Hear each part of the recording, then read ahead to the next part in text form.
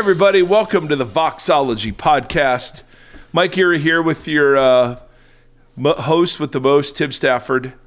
Tim Stafford, yep, looking perky, positive, and polite this morning. Oh, wow. And we just want to let you know Seth Erie is in school, and so there is great disappointment, we realize. However, it is Friday when we're recording. Seth will be very excited that it is Friday. And there may or may not be either Zaxby's or Chick-fil-A in our future. So that's just a quick Seth update.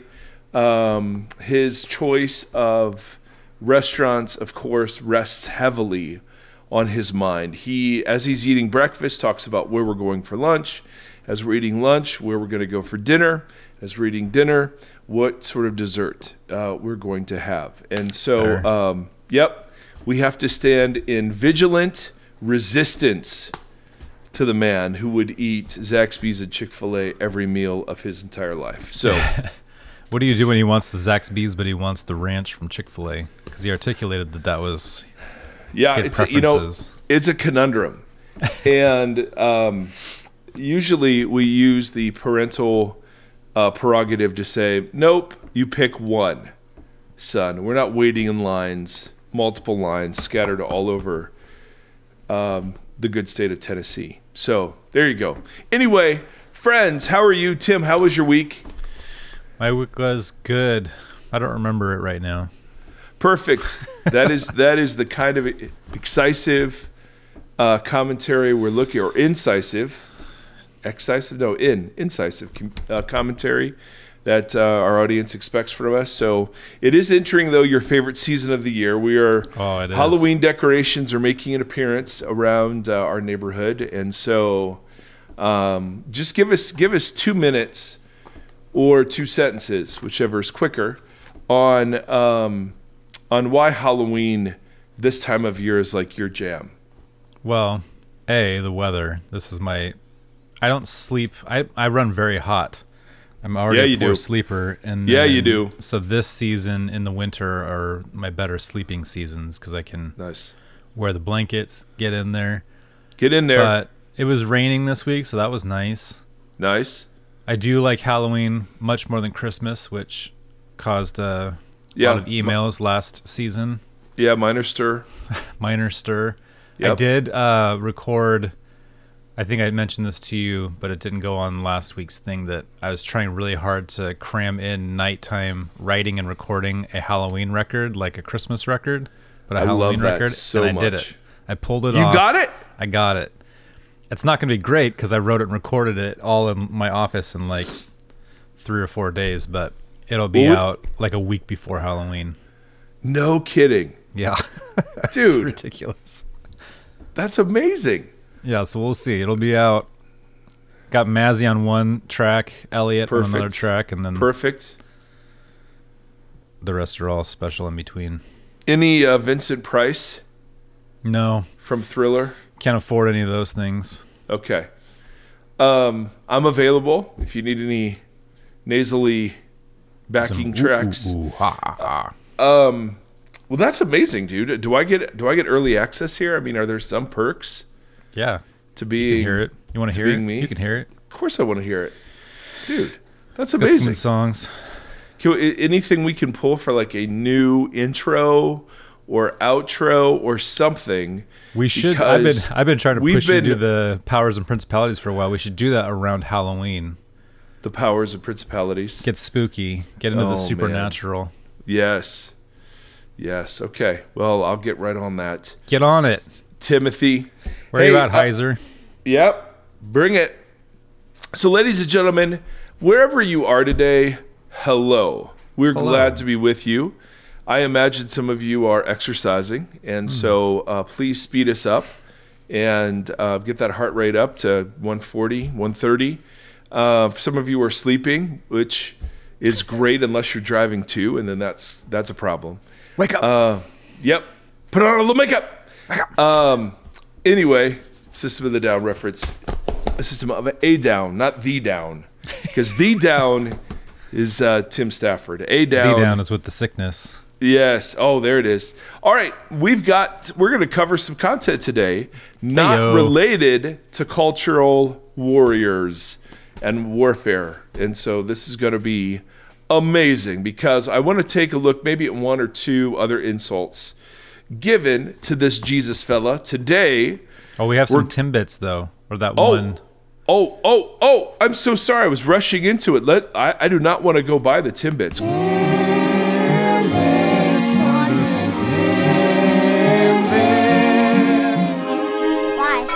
Just because we have some positives. So this is a two parts because I wanted to give her first email. Yeah. And then she sent a follow-up. So a while ago, she starts with... explain what Timbits are as opposed to Tim's Troubled Times. Right. So we've had Tim's Troubled Times, which was largely what the last 4 or 5 episodes were rooted in. Yeah. And then I was like, hey, I don't want to always be negative Nancy, so no offense, Nancy. And so we're trying to find a way. We know there's good things happening out there that are not being publicized. So we said, hey, folks, if you're a part of a church or you're seeing the church do positive things in your community, reach out and let us know. And I listened to a thing on the church in Martha's Vineyard that rallied when all the people showed up from the, Abbott DeSantis stunt. They already have a program that takes care of the homeless, and so they rallied and made all that stuff available: food, clothes, shelter, everything for the families that came in to Martha's Vineyard from the whole stunt last week. So that's great. I think you and I talked about the churches in this town with the fires and how they have tried to help rally and give shelter and clothes and whatnot to the people that are displaced from the fires here that are all now going home. Wow. And so this is a lady that when we advertised said, hey, send us some stuff. She sent the first email a little while ago saying, she starts with, firstly, Seth is awesome. Secondly, agreed. You are both awesome as well, just not quite as awesome as Seth. Well said. And then she says, thank you for bringing some focus on good and beautiful things. The podcast meant a lot. But when she heard that there's a new segment, she wanted to send some stuff up from the last summer. She says, I live in a small town in Alberta, Canada. The rest of Canada refers to Alberta as the Texas of Canada, and for good reason. Lots of racism, misogyny, ultra-conservative churches. We've got it all. Apparently some pastors from near my town even made the news in the U.S. for their COVID antics. After several years of wondering if we should leave our home church for a bunch of those reasons, her husband, they made a decision to try another church nearby. And then, and this is the meat and potatoes of the first email. On our second Sunday at the new church, the news of the horrifying mass graves at Canadian residential schools had just broken. I had zero hope or expectation of any acknowledgement from the pulpit, because there wouldn't have been at the previous church, but I was wrong. The pastoral team got on stage and not only acknowledged what had happened, but led the entire congregation in a corporate liturgy of lament and repentance. Christianity was named explicitly as being used as an excuse to abuse and oppress. I later discovered that the pastoral staff, upon hearing about the mass graves, had made an appointment to meet with local indigenous leaders. There, the pastors expressed their heartbrokenness over what had been done in the name of Jesus and asked directly, what do you want us to do? How can we begin to do better? Wow. Since then, they've advertised and encouraged talking circles where indigenous and non-indigenous locals can talk, share, and learn. They have encouraged church members to attend local indigenous celebrations and are continuing to meet with elders to build relationships and bridges between the communities. It's not going to fix the rampant racism on the prairies, but it's a step. And a step I had feared I would never see the church take. So this was a while ago. This was in the last year or so. Yeah. And she sent another email this week. It starts with, hi, Seth, all in capitals and exclamation marks. Yes. And Mike and Tim, of course. She said, guys, I had to let you know there is hope. I can scarcely believe it myself, but there is hope in small churches out there trying to follow Jesus.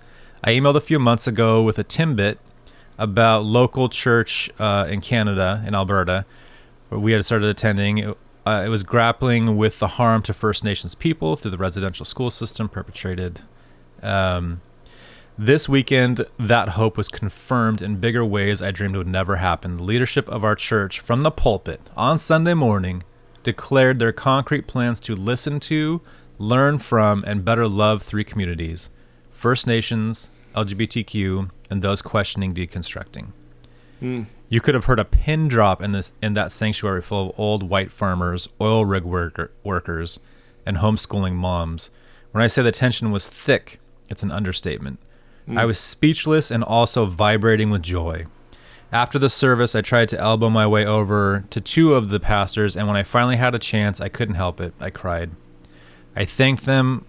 I thanked them for giving us hope. I thanked them for being so incredibly brave, and I told them I would pray for their email inboxes this week.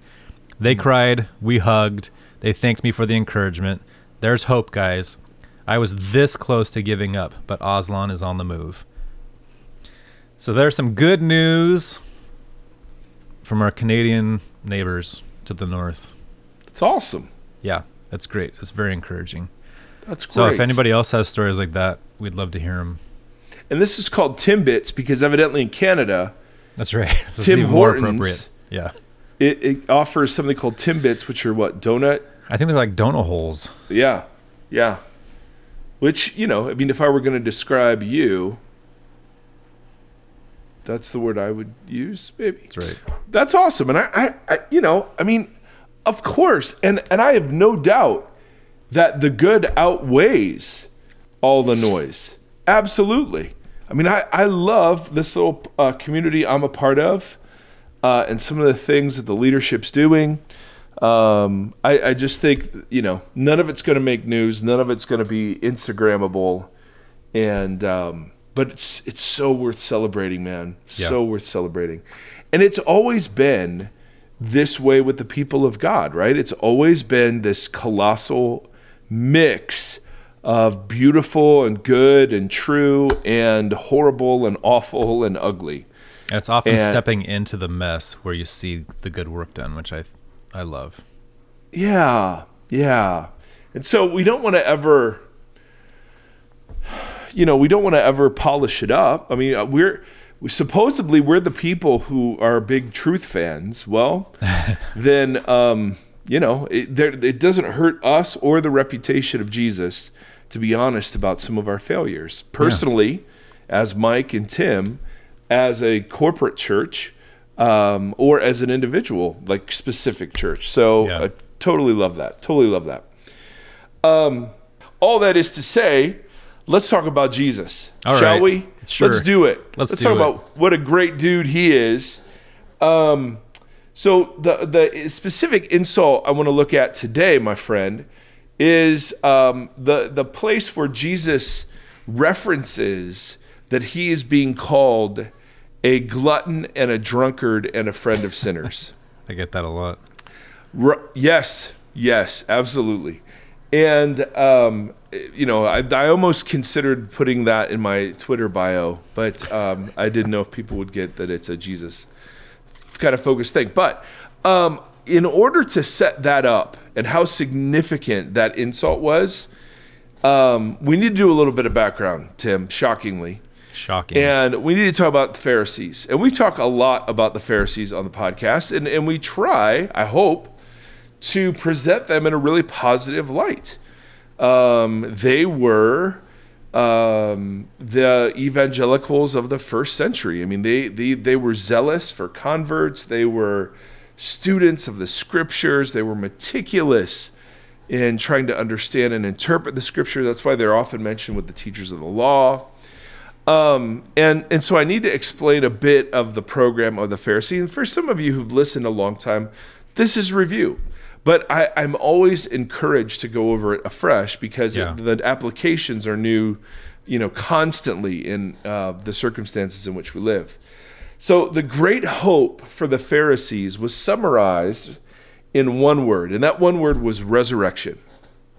And resurrection for the Pharisees wasn't just life after death, but it was the word that stood for everything that God was going to do on that future day when God would stop the present age, the present evil age. He would pour out resurrection life on Israel and the righteous. He would vindicate Israel in the sight of the nations. He would save Israel from her enemies, the Romans, and drive them out of the land. Israel would then be a light to the nations and be the footstool, to use a biblical image, from which God reigned. All right, so resurrection wasn't just that dead people were going to come back to life and live forever with God. Resurrection stood for the whole messianic age that was to come. And so the central parts of that were pouring out the Spirit, the general resurrection and judgment of the righteous and the unrighteous, the restoration of Israel. It's exactly what the disciples were asking for at the beginning of the book of Acts when they said, are you going to restore the kingdom to Israel now? Yeah. Israel, in their imagination, stood at the center, and justifiably so, of what God was going to do in the age to come. And so, they were striving to bring this about. For them, as best I can tell, they still considered themselves in exile because the Romans still ruled over them, even though they were in the land. Yeah. Right? So they'd returned from the land, but they'd only had about 100 years of independence. The Hasmonean dynasty was conquered by the Romans, and now, what we have is a puppet, half Jewish king, the king of the Jews, King Herod, and this regional governor that kind of rotated around, but ultimately got to Pontius Pilate. And, they hated, it was blasphemous that there were Roman imperial symbols in the holy city and around the temple complex, and that they had to pay a tribute to Rome and her gods in the form of capital and taxation. I mean, they just, it was horrible. And for them, there was a very clear reason why the nation had gone into exile to begin with, and the very clear reason why they were still in exile, even though many of them were back in the land, and that was disobedience to the law. And remember, law for them wasn't some burdensome thing. Law was a delight. Law was a gift. Torah was freedom. Torah was the living in harmony with God and each other. And God's very clear in some of the Old Testament prophetic passages that whether it was the failure to let the land lie fallow, whether it was injustice towards the poor, the orphan, and the widow, whether it was blatant idolatry to the gods of the other nations, that they were sent into exile because they did not keep the covenant promises that Moses rehearsed for them in Deuteronomy, and that this was the covenant result. All right? So for them, the answer was not military, unlike others in Judaism. The answer was the spiritual. It was holiness and purity. That was the answer. If we were more pure and more holy, we could arrange it so that God will kick off this new era called resurrection. Does this make sense so far? Yeah. Yes.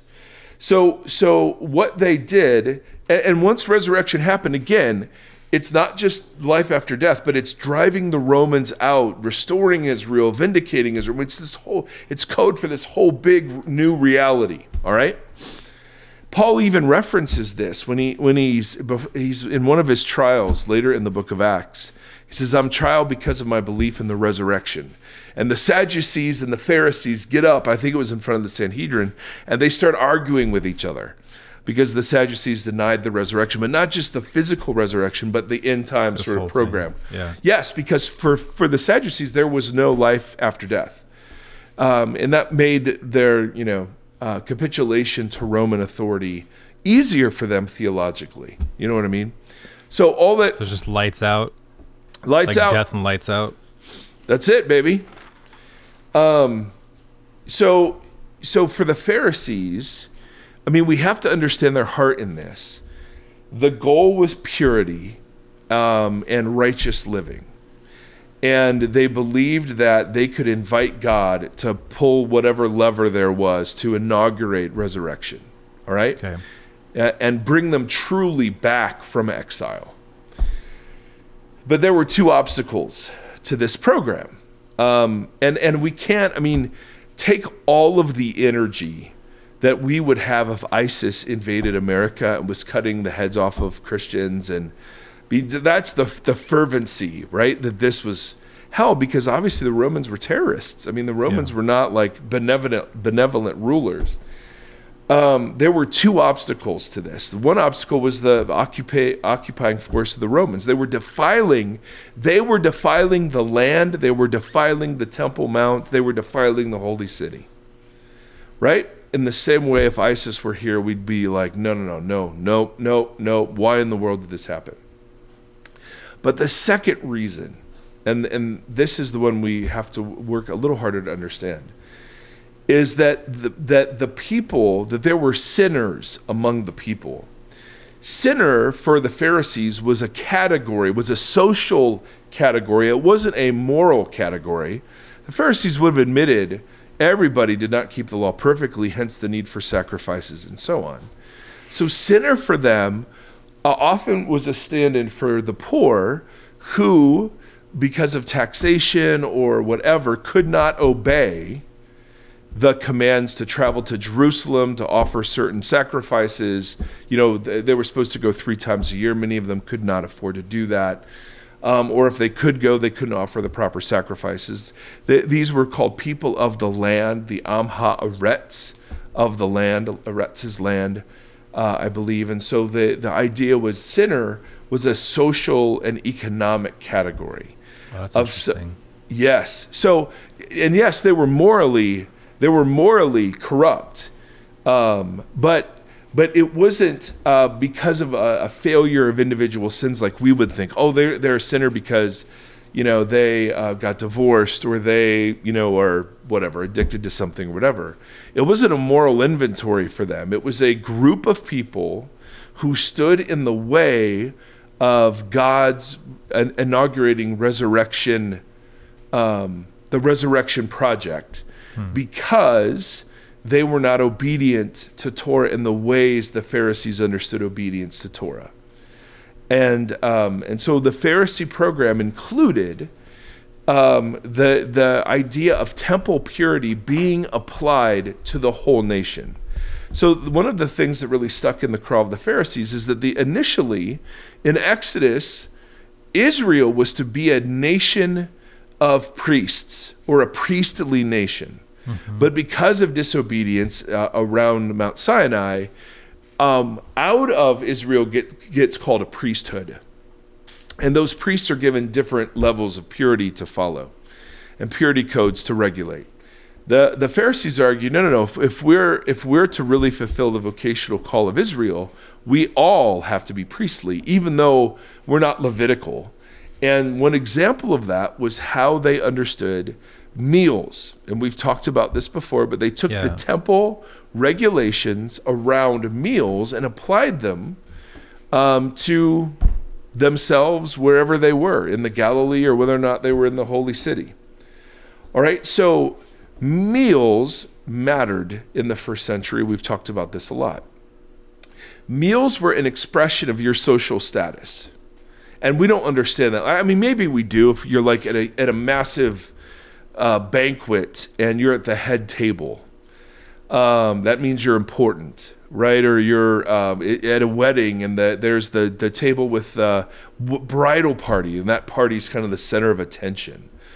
And, you know, where you're seated sort of ranks, like even the junior high lunchroom, there was, at least when I was back in the day, there was an epicenter of cool, and then it faded kind of the farther away you went from that particular lunch table.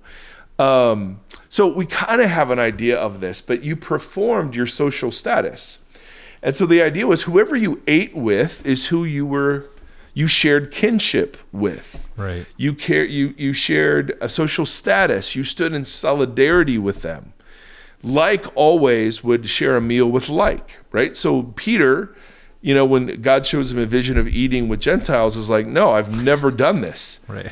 Right? I mean, are you serious? This is or like Peter responds to it too, like, oh yeah, no. Yeah. He's exactly. Like, yeah.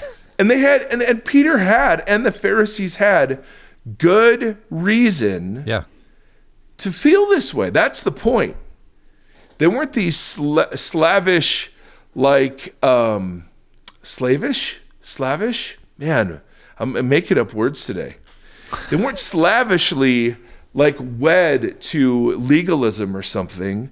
They were totally infatuated with the idea that God could rescue them from Rome.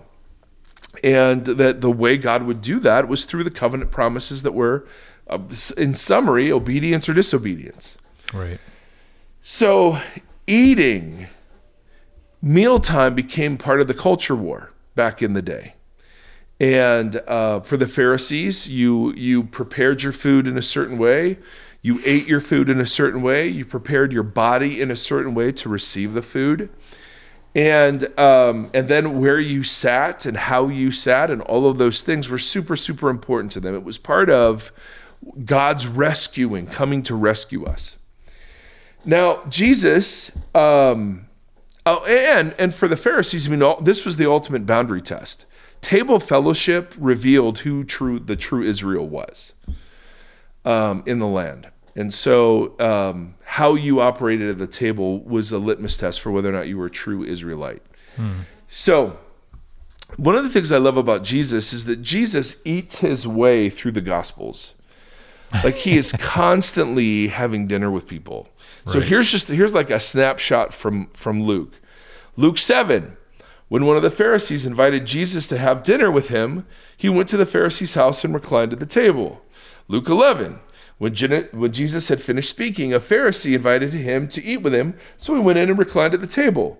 Luke 14, one Sabbath, when Jesus went to eat at the house of a prominent Pharisee, he was being carefully watched. Luke 15, now the tax collectors and sinners were all gathering around to hear Jesus, but the Pharisees complained, this man welcomes sinners and eat with them. Luke 19, when Jesus reached the spot, he looked up and said, Zacchaeus, come down immediately. I must have table fellowship with you immediately. So Jesus is constantly, right? Because, obviously we eat all the time. So not shockingly, Jesus is always eating. But the meals with Jesus, particularly in Luke, become these really significant, distinguishing marks for how his program is different from the program of the Pharisees. That resurrection is not going to come through righteousness. It does, because Jesus, of course, was fully righteous. But it was also to come with this expression of weakness and suffering and meekness and invitation to the Am Ha'aretz, the people, the sinners, that the Pharisees had not, of course, anticipated at all. So the Pharisees complain their way through the Gospels, not surprisingly. And I was just going to say, it seems it would be such a bummer to have Jesus enact it this way because it seems so stressful and like angsty to be a Pharisee, and then to have him show up and kind of upturn everything and be like, oh, really? Yeah. And that's why the text will always say they were watching him carefully. Totally. People came from Jerusalem and Judea to see what he was doing. Absolutely, because everything was writing on this, man. Yeah. You know what I mean? They're just not the legalistic people we picture them as. These are people who were zealous, man. Absolutely. But as Jesus, we'll point out, it's almost a zeal without knowledge, because they search the scriptures and they've missed him entirely. Totally. So it's this weird, and so in a way, the reason I want to paint... How did you say it? Zeal without knowledge? Well, that's Paul's phrase. Paul uses that phrase about his opponents, but it kind of characterized the Pharisees too. Yeah. And Jesus has some zingers towards them. And one of the reasons why at times he's harsh with them is because he would have been one. Like the social status he would have shared was that of Pharisee, part of the Habarim of a local Jewish community. And so all that is to say, the Pharisees complain a lot about Jesus, and they complain about, why don't you wash your hands?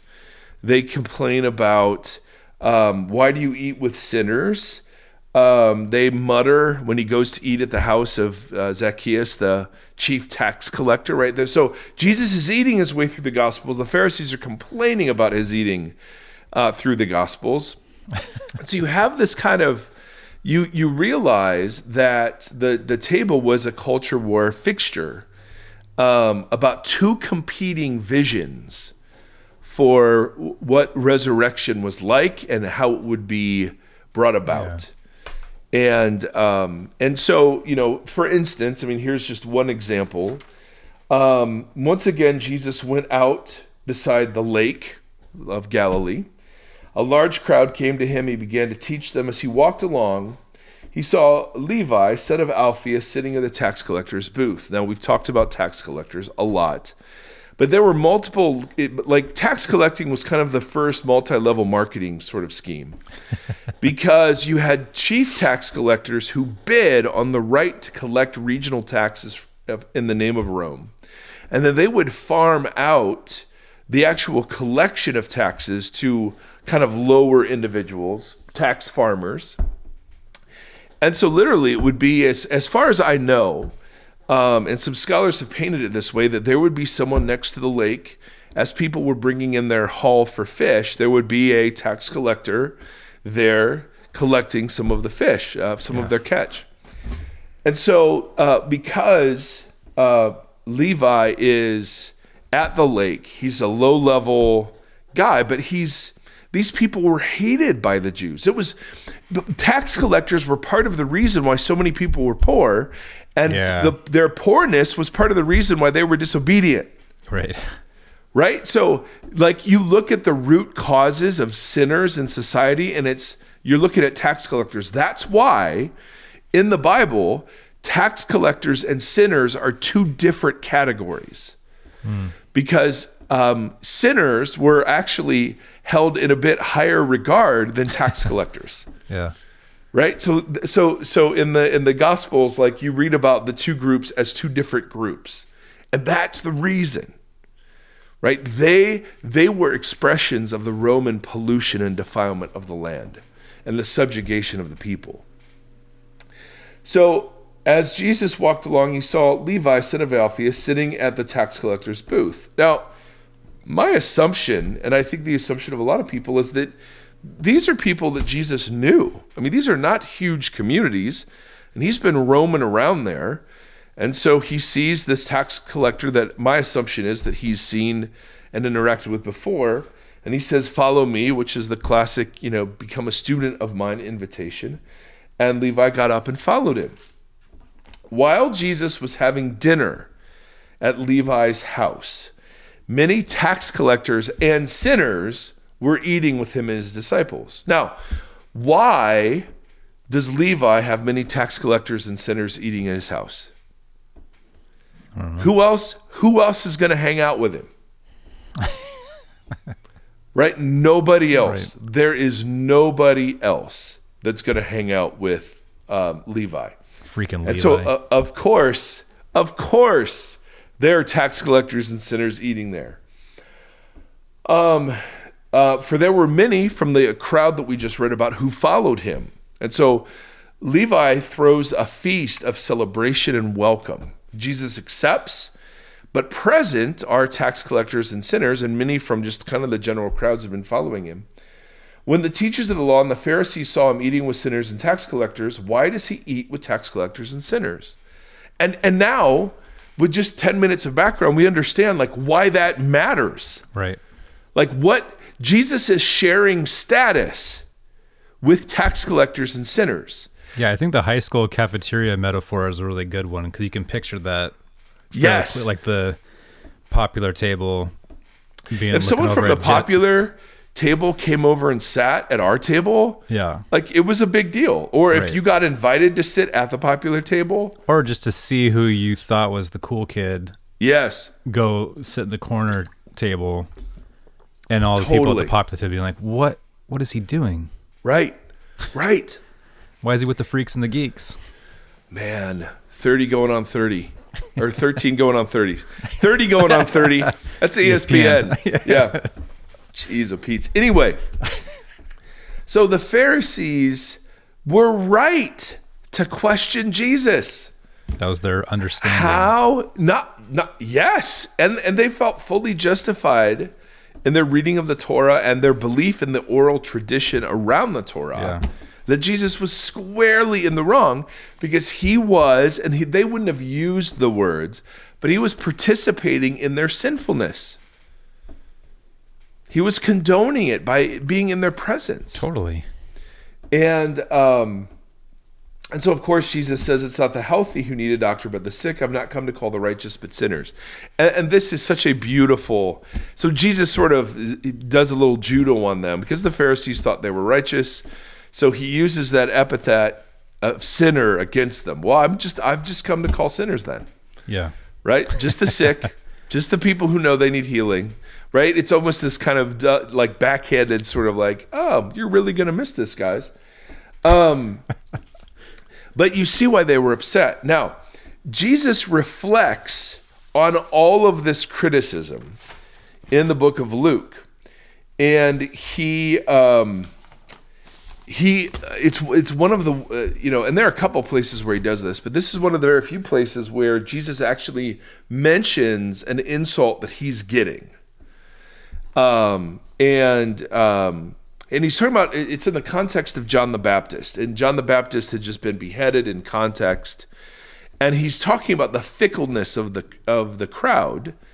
And he says, John the Baptist came and he was like totally ascetic. He didn't eat. He was out in the wilderness. Camel hair robes and whatever else, like really brutal.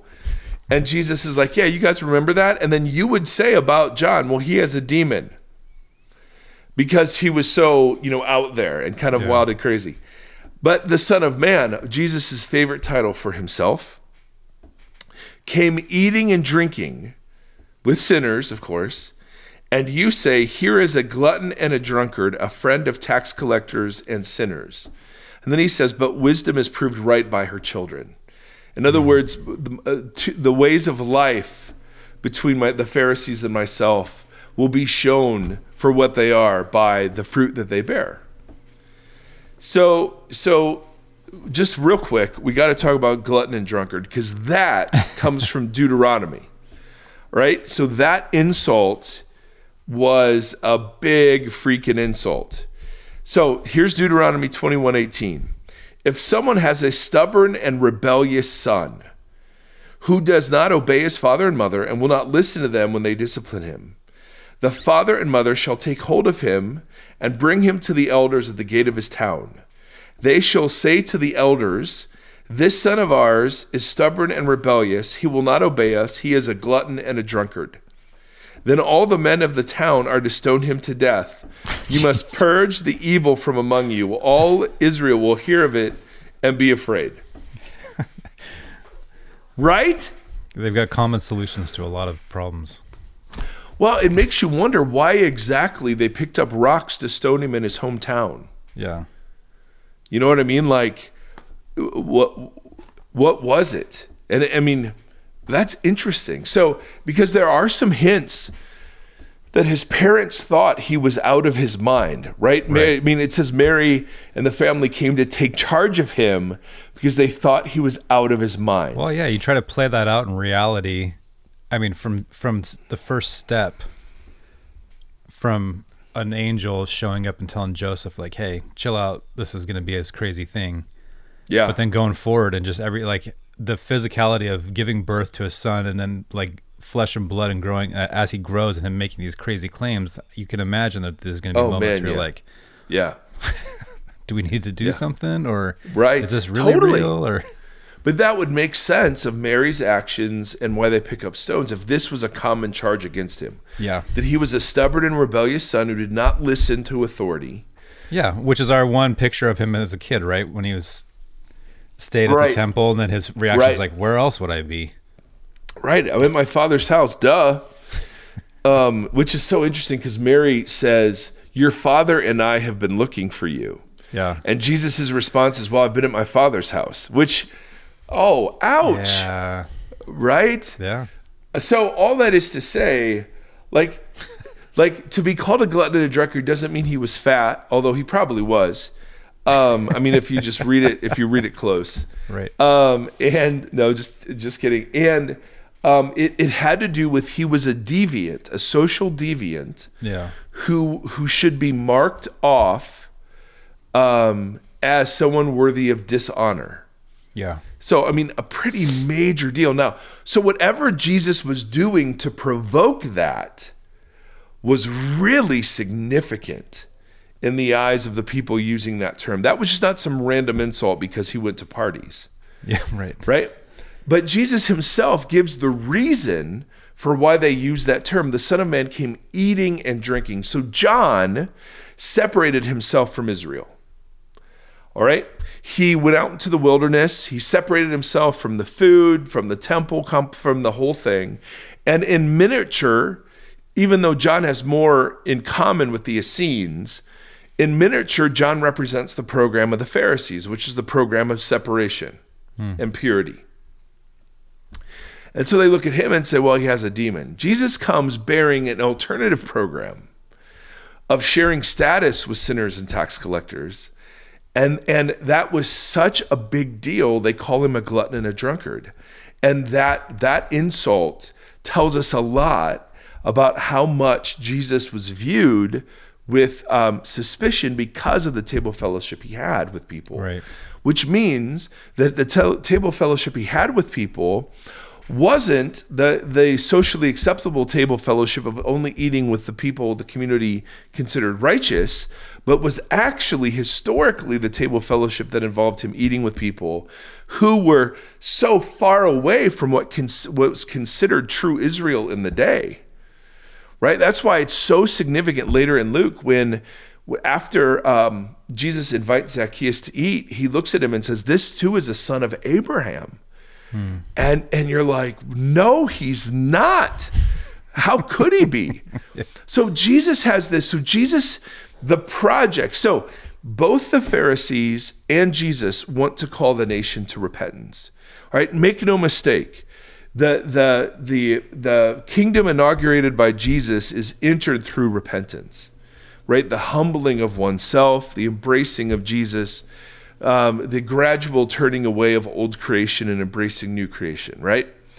So there's no doubt Jesus wasn't just there saying, hey, you guys are just great. You're doing great just as you are. You're fantastic. You're great. No, he was calling to stop by and let you guys know. Yeah, let you know, party on. Party on, Wayne. Party on, Garth.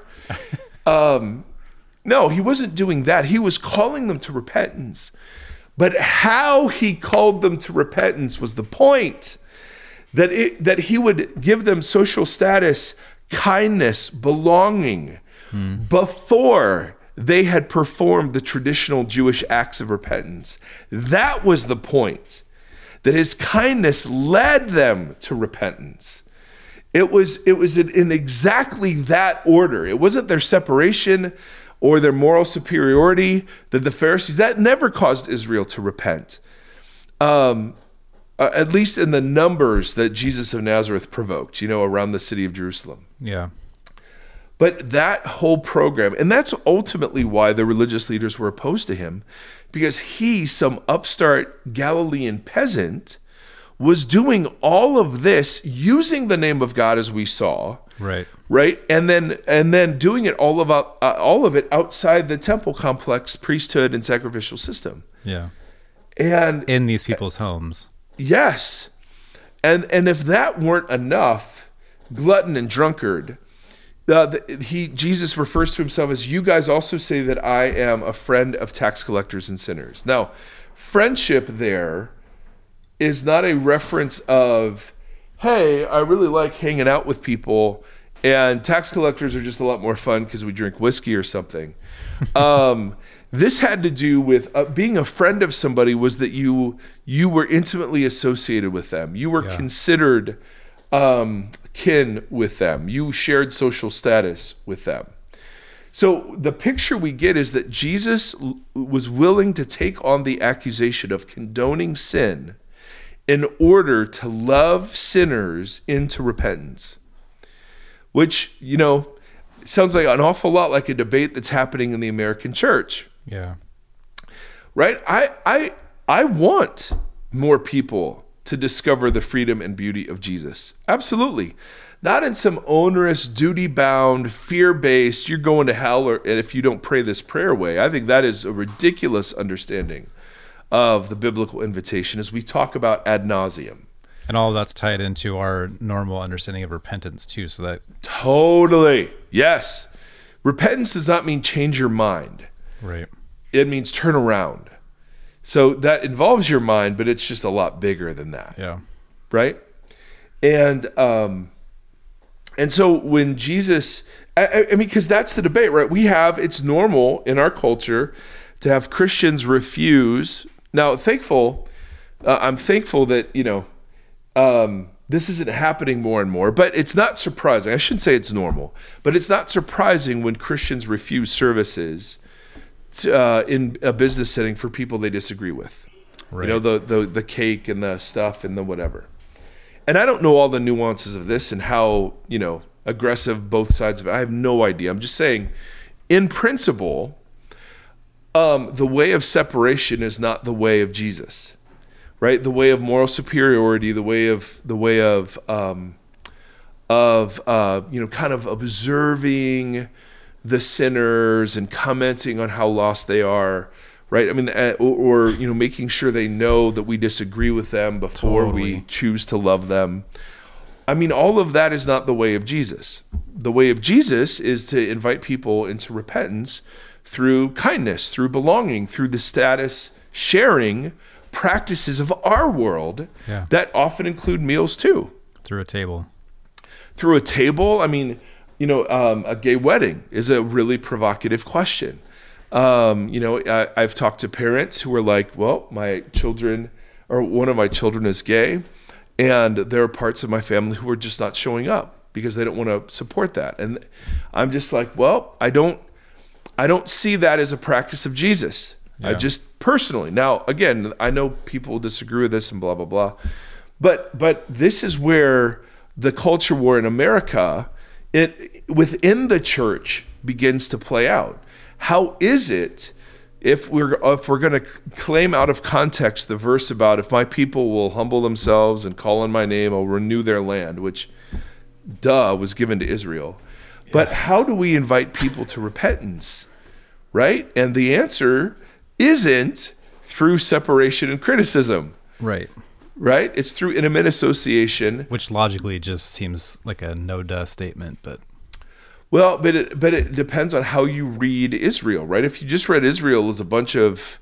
But also just with how human beings work and react to things and how you... Totally. And how God's treated us. Totally. But the biggest thing I want to say is people get real murky on this point.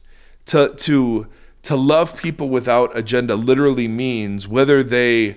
repent or not, whether they change their mind or not, whether or not they agree with you or not. To love your neighbor literally means, as yourself means, hey, when I'm cold, I clothe myself. When I'm hungry, I feed myself. When I'm thirsty, I drink and quench my thirst, right? And so that same energy and intentionality that I use to myself, I'm to use to my neighbor. Yeah, we dignify ourselves. We dignify our humanity, our own humanity on a daily basis with all the things that you just said. Yeah, absolutely. And to dignify the humanity in others, period. Right. That's right. But somewhere we all learned that the loving thing to do is to make sure we tell them the truth first. And then even in those words, it's been reduced down to being that clear. Like, yeah. This is what loving is. Yep. And I want to suggest... at least most of the hardcore sinners I know don't need any. Yeah, I mean, Tim, our mutual friend, and Seth are some of the biggest sinners I know. No, but people, except for religious people are very often in touch with their own brokenness. Oh, totally. You know what I mean? Now, religious people aren't always. And so It's not shocking that Jesus has some really severe words for the people who were sure they were righteous. But for most of us, like, I don't need to be told I'm broken and there's something broken in me. I know this. Yeah. And obviously there are some people who are wrapped up in self-righteousness of all kinds of sorts, but the majority of the people I come in contact with in our church community aren't people who are wrapped up in self-righteousness. They're people who are wrapped up in guilt and shame and fear and it makes me think of that scene in Good Will Hunting when Robin Williams finally has the breakthrough with Matt Damon's character, and he just like keeps telling him it's not your fault about the abuse that he endured, and how Matt Damon's character didn't need to hear that he was a screw up or whatever. He needed to hear that he was loved and that the abuse that he experienced was not his fault. And that's like the breakthrough, like dignifying him in his humanity and his pain or whatever, and just kind of like. But think about all of the ways this plays itself out, even in family dynamics, right? If I'm upset with someone in my family, I separate. I condemn, I chastise, as opposed to love them in their badness or their mistake, and invite them into a new way of doing things. Blah blah blah blah blah. So I mean, I just feel like when people, if we want to talk about the biblical Jesus, to be called something that severe meant he was doing something very serious in the eyes of his religious contemporaries. Right. And I think there is an analog a little bit to some of the contemporary discussions we're having about how it is that Christians are to relate to whatever community, right? Whether it's racially or gendered or sexually or whatever, right? We're constantly invited to take one of two postures, or one of three, really. Because I don't know that Jesus just went around and was like, hey guys, I'm here. If anyone needs me, let me know. I have office hours from 2 to 4.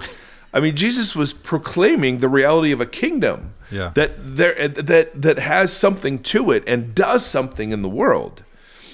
It's just how he proclaimed it is the thing that's so fascinating to me. And so this thought has so influenced the way I practice neighbor love, the way I understand church ministry. It's been one of the kind of central features of my theological understanding of Jesus. Yeah. So anyway, I think it has massive applications, but I could not do a conversation about the insults Jesus underwent without this one, because it's really interesting. I was thinking too when you started, and then as you went through, especially since we started with that email of talking about the First Nations people in Canada, and how largely it was the church and those schools that this looks as though it was inflicted upon, and who knows what's going to happen when those digging those things up in America starts to happen. And right. I started thinking about like using our imagination to look at everything you just talked about and how we posture ourselves as Israel, and how so much more in this story, like the people that are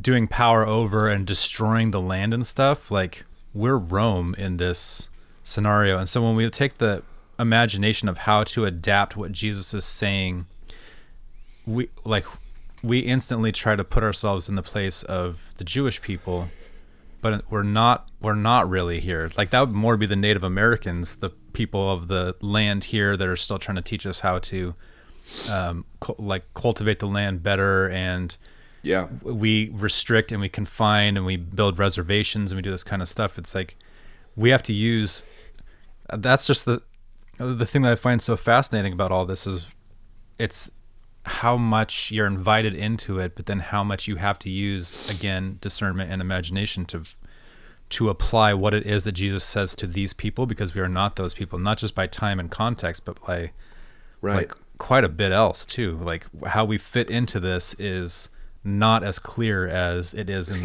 the scripture itself. Yes, totally, man. And that's largely done in community and having those conversations of how we do, like, who are we in our immediate community?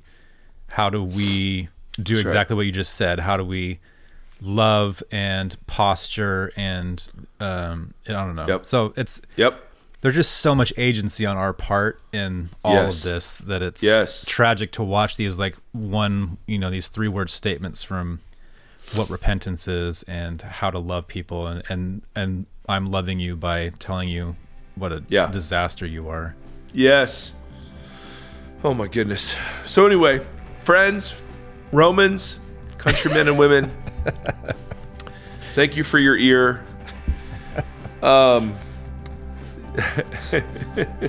just works so well. Ladies and gentlemen, thank you. We're honored to be a part of your life. Till next time, friends. See ya. Bye.